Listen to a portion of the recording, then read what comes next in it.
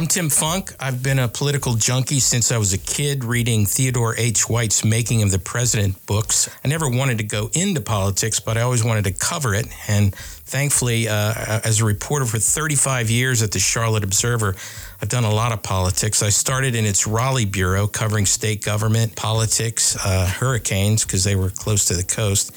Then later, I was the Observer's Washington correspondent covering then Senator John Edwards and his first run for president and vice president. The Observer also let me do a lot of other beats over the years. Besides politics and government, I was able to cover race and immigration, TV and radio, and faith and values, all beats that intersect with politics. Jim Morrill and I were full-time on the Democratic National Convention beat when it came to Charlotte in 2012. We covered everything leading up to it and then the big week itself.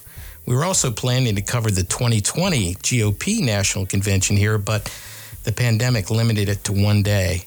Political conventions are probably the most fun political reporters could have. I've been to, I think, 7 or 8 of them now, so I hope the parties will consider coming back in 2024.